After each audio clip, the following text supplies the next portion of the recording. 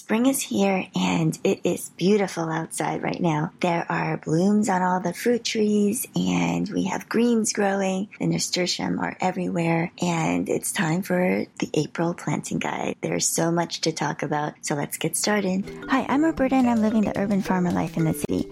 I'm fitting in farm life a little bit here and there and want to bring you along with me. I want to teach you everything I learned so that you can be successful and hopefully learn from my missteps. I'll let you know what I'm doing with this almost daily farming journal podcast. Let's hear what today's entry is going to be. So this is one of those sweet spots in Southern California where you can grow pretty much anything you want except for those really heat-loving types of plants. So let's talk about the things that you can sow or transplant in April. These are asparagus, beets, carrots, celery, chard, herbs, kale, kohlrabi, leeks, lettuces, summer maturing onions, parsley, peanuts, the last peas, which you can even do the heat tolerant such as wando, white potatoes, radishes, rhubarb, and spinach. And then you can transplant a few different varieties that are early maturing variety. So those are going to be your beans, cucumbers, eggplants, melons, peppers, squash, and tomatoes if you weren't able to start things from seed. Now, there's still time to grow a lot of things from seed, and these are some of the herbs to focus on. You can sow these or transplant. So anise, basil, borage, burnet, I don't even know what that is, catnip, chervil, chives, cilantro, also called coriander, comfrey, that can be made into a fertilizing tea, dill, fennel, lavender, marjoram,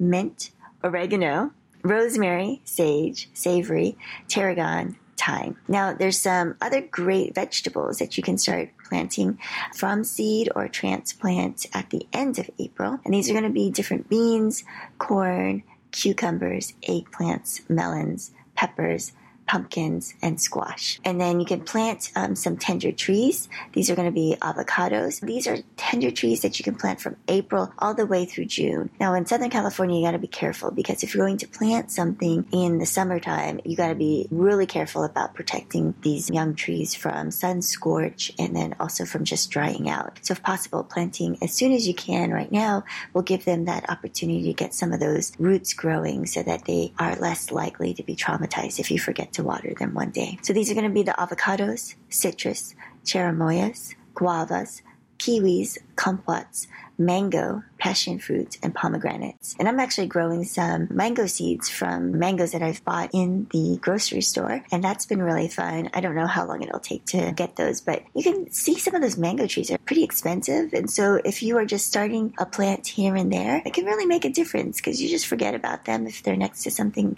that you're already watering, and you can be able to give them away as a very special treat for someone. I do want to warn people that for passion fruit, it can be a pretty aggressive growing vine, and so you want to make sure that you're growing it next to a very sturdy fence. You also want to make sure that you have it near an area that you can gain access to it relatively easily because you don't want these growing up any like electrical wires or anything where it'd be difficult to try to take care of them because they grow really fast. Remember to subscribe to the Living the Urban Farmer Life podcast so you can grow what you know about growing food and caring for your furry and feathered friends. You can also find us on YouTube and Facebook as The Urban Farmer Life and at urbanfarmerlife.com for posts and links to help you be successful on your own urban farm. Now go out there and grow something. Now go out there and grow some corn. Thank you for joining me on the Living the Urban Farmer Life Journal podcast. I hope you're having fun growing what you know, caring for your soil, and your furry and feathered farm friends.